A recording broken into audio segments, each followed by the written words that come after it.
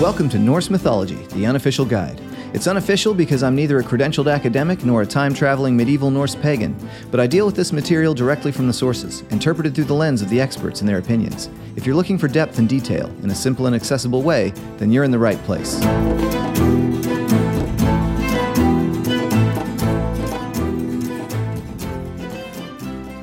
Askveitikstanda, heiter Yggdrasill, horbað mer ásinn, hvita ári, þaðan koma dógvar, þar sí dallafalla, stendur yfirgrunn, urðarbrunni. I know an ash tree stands named Yggdrasill, a tall tree made wet with white mud. From there come the dews that fall in the valleys. It stands forever green over Urðar's well. Typically, I like to use Caroline Larrington's second edition translation of the Poetic Edda whenever I provide English versions of Old Norse poetry. But in this case, I thought it might be fun to throw in a translation that I did on my own. Going forward, I will try to remember to call out all of my own translations, which I will be more likely to provide in cases where I feel like other translations have sacrificed an important nuance and meaning for the purpose of poetic effect. This, however, is not one of those cases. Newcomers to Norse mythology are often looking for symbols, partly because modern popular media have conditioned a lot of people to think that, quote, Vikings must have had cryptic pictographic symbols for literally everything, and oftentimes they will mistakenly refer to these imagined symbols as runes. Runes are real, of course, and to be fair, there are also a few repeated graphic symbols that we do find carved into stones and other things from the Norse period. But for the most part, runes are just an alphabet, and the few repeated geometric symbols we know of that show up in online searches either have unclear meanings if they were actually used in ancient times, or they are early modern inventions that were never used in medieval Norse society. But whereas ancient Norse tradition may not have been so focused on cryptic geometric patterns as your local tattoo shop might want you to believe, Norse and the broader umbrella of Germanic paganism was a highly symbolic religion. And if I had to pick what I thought was the most prominent and pervasive symbol of ancient Germanic religion, it would be a tree. In the last episode, we touched on the relationship between humans and trees. Poetically, it turns out, humans are equivalent to trees, and even originate from trees in the myths. But the influence of trees doesn't stop at their relationship to humanity. We've talked before about how Norse mythology preserves a memory of one particular flavor of northwestern Germanic paganism. It gets a lot of focus because it provides the most extensive corpus we have of pre-Christian Germanic literature. But gods with similar names and some similar stories, essentially a larger umbrella of the same religious tradition, was once held throughout all of Germanic-speaking Northern Europe, including places like England, where a lot of the medieval Christian literature actually preserves a few glimpses into the pre-Christian mindset as well. The monster Grendel in Beowulf, for example, is described as an Eotun, which is the native Old English version of the Old Norse Jotun, which we often see translated as giant. Beowulf also takes place in 6th century Scandinavia and was potentially composed as early as 725 AD, which is earlier than the Viking Age, although the dating of the poem itself is a pretty controversial topic, and there are reasons to think it might be younger. But somewhere around that same time in England, an anonymous poet also composed some early version of a poem that would eventually come to be known as Dream of the Rood, where rood, spelled R-O-O-D, is an old-fashioned word for cross. Dream of the Rood is a fascinating example of the pagan cultural mindset reconciling itself to Christianity. In this poem, the author claims to have had a vision of a towering, glorious tree, all sprinkled with gold and wrapped in jewels. He makes sure to mention that this tree was no ordinary gallows for the wicked, no old hanging tree. And in fact, it turns out that the tree is sentient. It begins speaking to the author and tells him the story of the crucifixion of Christ from the point of view of the cross, who experienced crucifixion alongside Jesus. The tree explains that it was once cut down from the edge of a forest and fashioned into a cross for executing criminals, but found itself just by chance serving as the instrument of death for the Savior of the world. Jesus is portrayed like a classic Norse or Germanic young hero in this poem, who quickly and eagerly climbs the cross himself to bravely meet his fate. Though the tree claims to have had the power to have killed all of Jesus' enemies then and there, he chooses instead to perform the task required of him by his Lord. The tree relates that both he and Jesus have to bear the nails that are hammered into Jesus' hands to secure him to the cross, and whereas the soldiers pierce Jesus' side with a spear, so the tree in the vision bleeds from one side as well. When Jesus dies and is laid in a tomb, the cross is hewn down and buried in a pit. But just as Jesus is resurrected, so is the cross discovered, pulled from the ground, and bedecked with gold and jewels. Having served Jesus essentially as a loyal thane, the cross seems to have become a tree again at this point, honored and glorified by all the world.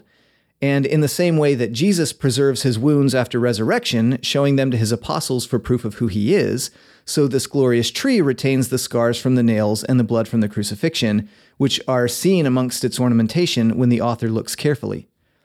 Near the end of the poem, the author says, quote, "I prayed then to the cross, with joyous heart and eagerness. Where I was all alone, companionless, my spirit was inspired with keenness for departure, and I spent much time in longing. Now my hope of life is that I may approach the tree of triumph. Alone more often than all other men, honor it well. My wish for that is great within my heart, and my hope for support is turned towards the cross. I wait each day for when the cross of God, which here on earth I formerly beheld, may fetch me from this transitory life and carry me to where there is great bliss and joy in heaven." End quote. This unifying of experience and purpose between the Christian Lord and the animistic tree, who is rewarded for supporting and submitting to its religious superior, creates a fascinating justification for continued veneration of trees within a Christian context, no longer as symbols of the pagan worldview, but as participants in the Christian doctrine of salvation. The stanza I recited at the beginning of this episode is from Völuspá, the first poem in the Poetic Edda, which is our foremost source for Norse mythology, and it describes another towering, glorious tree called Yggdrasill. Although trees are commonly stand-ins for people in Norse poetry, the context here tells us very clearly that we are dealing with an actual tree in this case, specifically an ash tree. And in the Norse worldview, the entire cosmos is oriented around this tree. The sources don't ever describe the actual creation of Yggdrasill. Whether it's one of Odin's creations or whether it existed before the rest of the world, we don't know for sure. Although we do know that it serves an important purpose for the Norse gods. The poem Grimnismal details how the gods ride to Yggdrasill daily, except Thor who goes on foot, where they meet to pass their various judgments. Grimnismal also provides us two different names for the tree, one of which is Yggdrasill's ash, and the other is Larodr. Larodr is one of those obscure, hard-to-decipher words, but the most common guess about what it means in the academic community is something like causer of harm or arranger of betrayal. That may seem like an odd name for a tree that serves as the linchpin for the entire cosmos, until you realize that the other name, Yggdrasil, more clearly means terrifier horse. Currently, we only have a theoretical understanding of these names, and that theory rests on a very short anecdote given to us by Odin in a poem called Havamal. In stanzas 138 and 139, he tells us, quote, "I know that I hung on a wind-swept tree, 9 long nights, wounded with a spear, dedicated to Odin, myself to myself, on that tree of which no man knows from where its roots run. With no bread did they refresh me, nor drink from a horn. Downwards I peered, I took up the runes, screaming I took them, then I fell back from there." End quote. This story is one of many in which Odin goes to extreme lengths to gain knowledge. In this case, human sacrificing himself to himself for the purpose of obtaining whatever it is he gets out of the runes. Whether that is the knowledge to read them or the knowledge to perform magic spells with them, it's never explicitly stated what it is that he obtains from getting the runes. But assuming this windswept tree with roots of an ambiguous source is indeed a reference to Yggdrasil, and if that is indeed a place where Odin once hung himself, then suddenly we can interpret this through the lens of a relatively common poetic kenning, or in other words, a poetic reference to something simple by means of a more complicated and artistic turn of phrase. Specifically, there are a few poems wherein a gallows is referred to as the horse of the hanged man, and it just so happens that Ygr, which means terrifier, is one of over 200 names for Odin given in various places throughout the sources. So the idea is that the Yggdrasill, or the Terrifier horse, is a poetic allusion to the idea that Odin once hung himself on this tree in his relentless quest for wisdom. Taking this one step farther, stanza 3 of a skaldic poem called Haraldsdrápa by Halldór Squaldri refers to a gallows as, quote, the grim harm tree of King Sigar's enemy, end quote. If a gallows can be referred to with descriptions such as harm tree, then the negative implications of the name Láráðr can potentially make sense through this lens as well. At the risk of allowing myself to muse a little bit, this notion of the tree at the cosmic center being used as a gallows for the chief of the gods is interesting in light of how the author of Dream of the Rood took special care to mention that the towering tree from his vision was better than a common gallows for the wicked. The association there seems to have remained. And in fact, the tree still becomes the instrument of death for the more newly adopted Lord of all the earth. To be clear, there are no stories about Woden hanging from a tree that have survived from pre-Christian England. However, the idea of trees being central to worship is a broadly Germanic concept, and sacrifice by hanging is described amongst Germanic people as far back as the Roman Iron Age, although I should mention that there is some controversy around the idea of just how accurate those descriptions really are. Another name for Yggdrasill is Mímameðr, which is used only in the poem Fjósvínsmál and means Mimi's tree. Both Rudolf Ziemek and John Lindau assume that Mimi is probably a variation on the name of the god Mimir, who we are told by Snorri owns a well situated under Yggdrasill. One other name used in the poem Vafthrûdnismál is Hódmímis Holt, which is interpreted as a name for Yggdrasill using the same information about Mimir as well.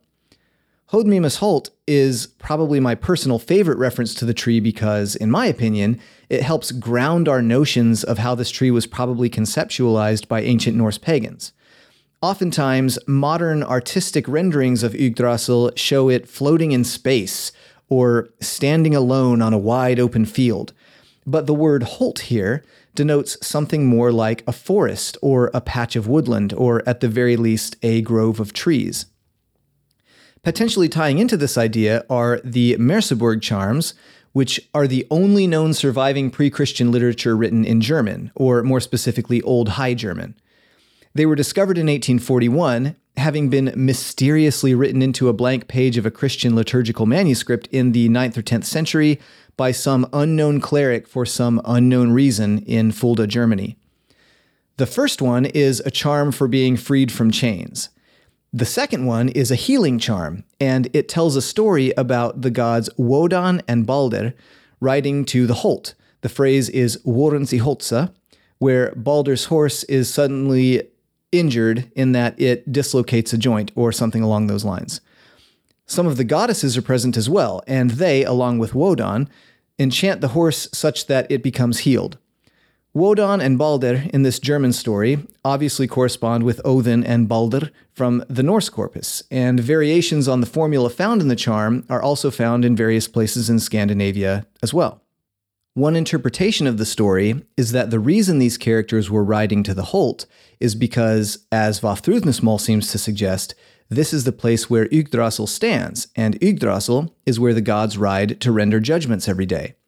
Michael J. Swisher would have us keep in mind that this interpretation is only a supposition. He prefers another interpretation wherein the gods are riding to the forest on a hunt because of the way similar phrases are most commonly used in Old High German literature. However, as Joseph S. Hopkins points out, references to groves of trees serving as sacred spaces or areas of worship are a constantly recurring staple of the ancient Germanic record, the earliest of which stretch all the way back to descriptions given by Roman authors, and the latest of which extend over a millennia beyond the Christianization of the North Germanic people.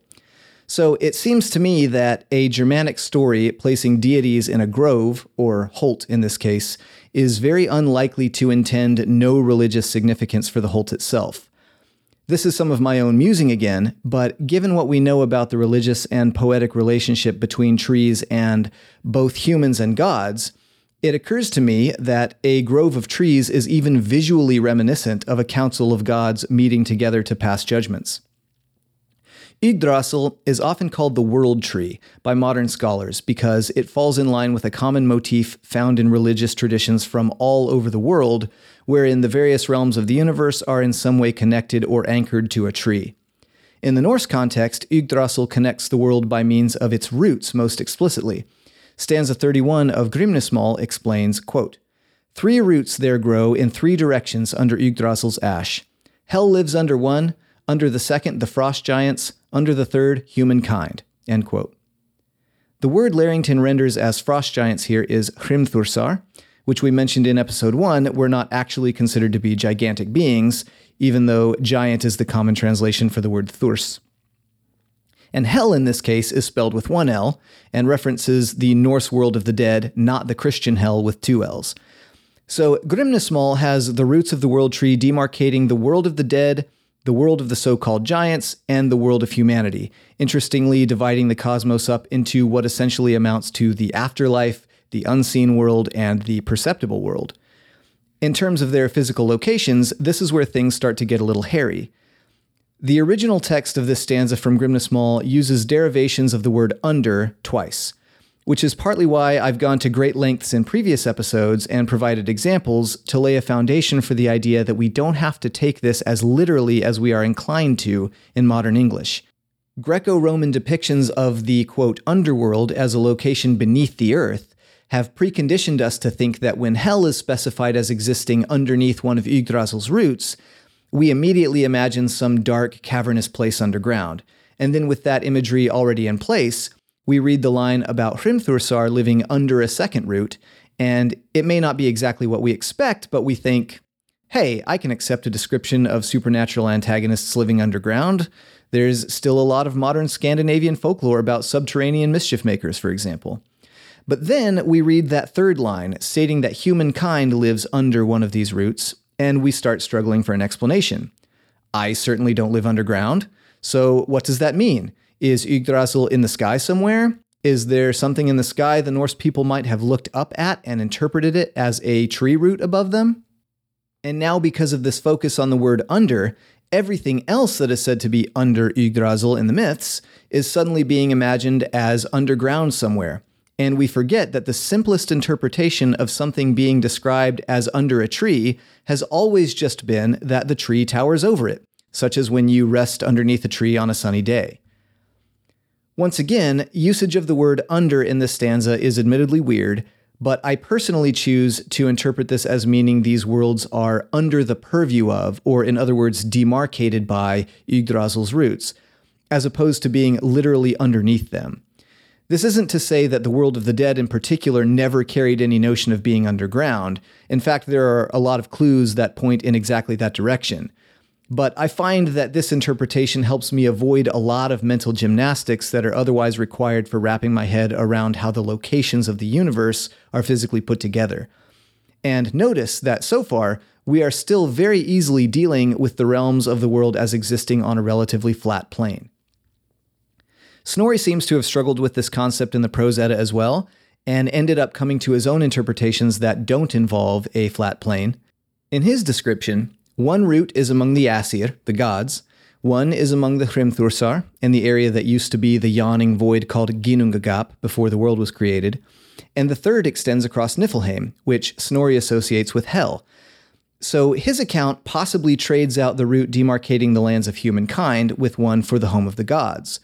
Although Snorri does also sort of imply that Osgarðr is within Midgarðr at one point, and even here he goes on to say that the third root, the one that marks Niflheim, also extends to heaven, and that every day when the Asir ride to Yggdrasil, they have to ride up there by way of a bridge called by a couple of different names, as most things are in Norse mythology, either Bifrost, Bilrost, or Osbru. And this bridge is literally just the common rainbow. Most commonly, we see Bifrost mispronounced as Bifrost, but it's actually a compound made from the word biv, meaning tremble or shake, and rost, which means rest, in a sense that denotes something akin to a mile. A rest is essentially the distance one would travel before taking a rest. So Bifrost seems to mean tremble mile, which I suppose could be a reference to the way a rainbow sometimes shimmers in the light.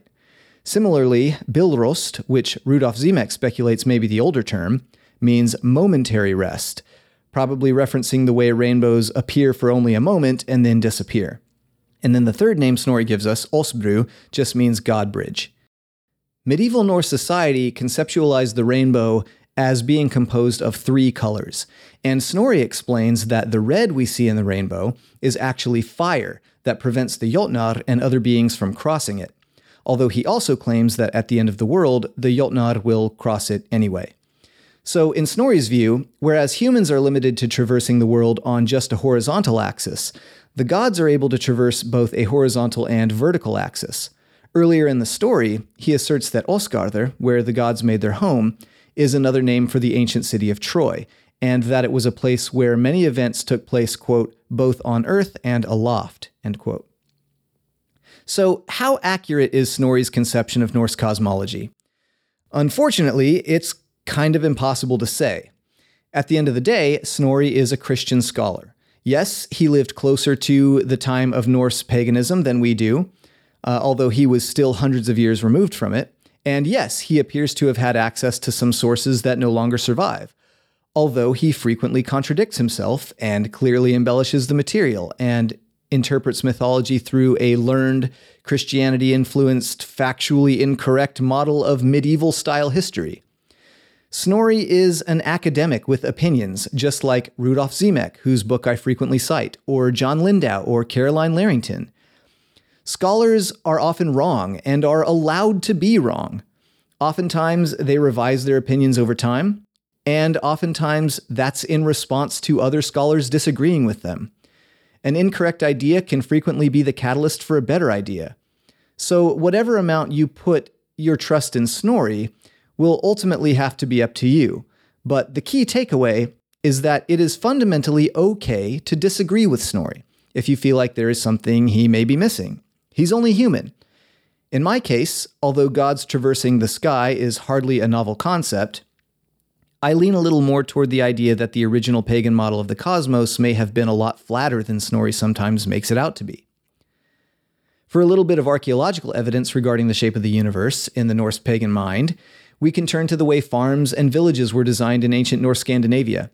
Christopher Abram notes that farms in pagan Sweden and Norway were centered around a special protective tree in the middle of an enclosure that immediately surrounded a farmhouse. This seems to mirror descriptions we get from Snorri, that there is a beautiful hall that stands under Yggdrasill and that Midgardr is protected by an enormous enclosure made from the eyelashes of the primordial Jotun Ymir. Abram, like many others, suggests this as evidence for the idea that the myth of the world tree originated outside of Iceland. Matthias Nordvig agrees in his chapter on cosmology in Volume 3 of Pre-Christian Religions of the North. He notes that the design of Midgardr described by Snorri is also reminiscent of hill forts and ring forts dated between 200 and 650 AD that feature circular enclosures with a building next to a large tree or next to a large post which probably represents a tree in the center. And in fact, even Adam of Bremen, who provided a second-hand account of a pagan temple at Uppsala, Sweden in the 11th century, described the temple next to a prominent tree, all surrounded by an enclosure. And there's also one other feature of the area surrounding the sacred tree in all of these places, the mythology, the farms, the forts, and the temples, namely a well, and perhaps in the mythology, more than one well, always lying beneath the world tree, which again, doesn't have to mean underground. These wells are the source of wisdom and fate, and seem to be a popular place for gods to deposit body parts. But we'll save wells and fate for next time on Norse Mythology, the Unofficial Guide. Sources for this episode include Cosmology by Matthias Nordvig in Pre-Christian Religions of the North, Volume 3, 2020. Dictionary of Northern Mythology by Rudolf Ziemek, 2010. Dream of the Rood, translated by Richard Hamer, 1970. Evergreen Ash, Ecology and Catastrophe in Old Norse Myth and Literature by Christopher Abram, 2019. Norse Mythology, A Guide to the Gods, Heroes, Rituals, and Beliefs by John Lindau, 2001. Sacred Tree and Holy Grove by Joseph S. Hopkins at mimisbrunner.info, 2020. The Forest in Old High German Literature by Michael J. Swisher in Amsterdamer Beiträge zur älteren Germanistik, 1988. The Poetic Edda, translated by Caroline Larrington, 2014, and the Prose Edda, translated by Anthony Falks, 1995.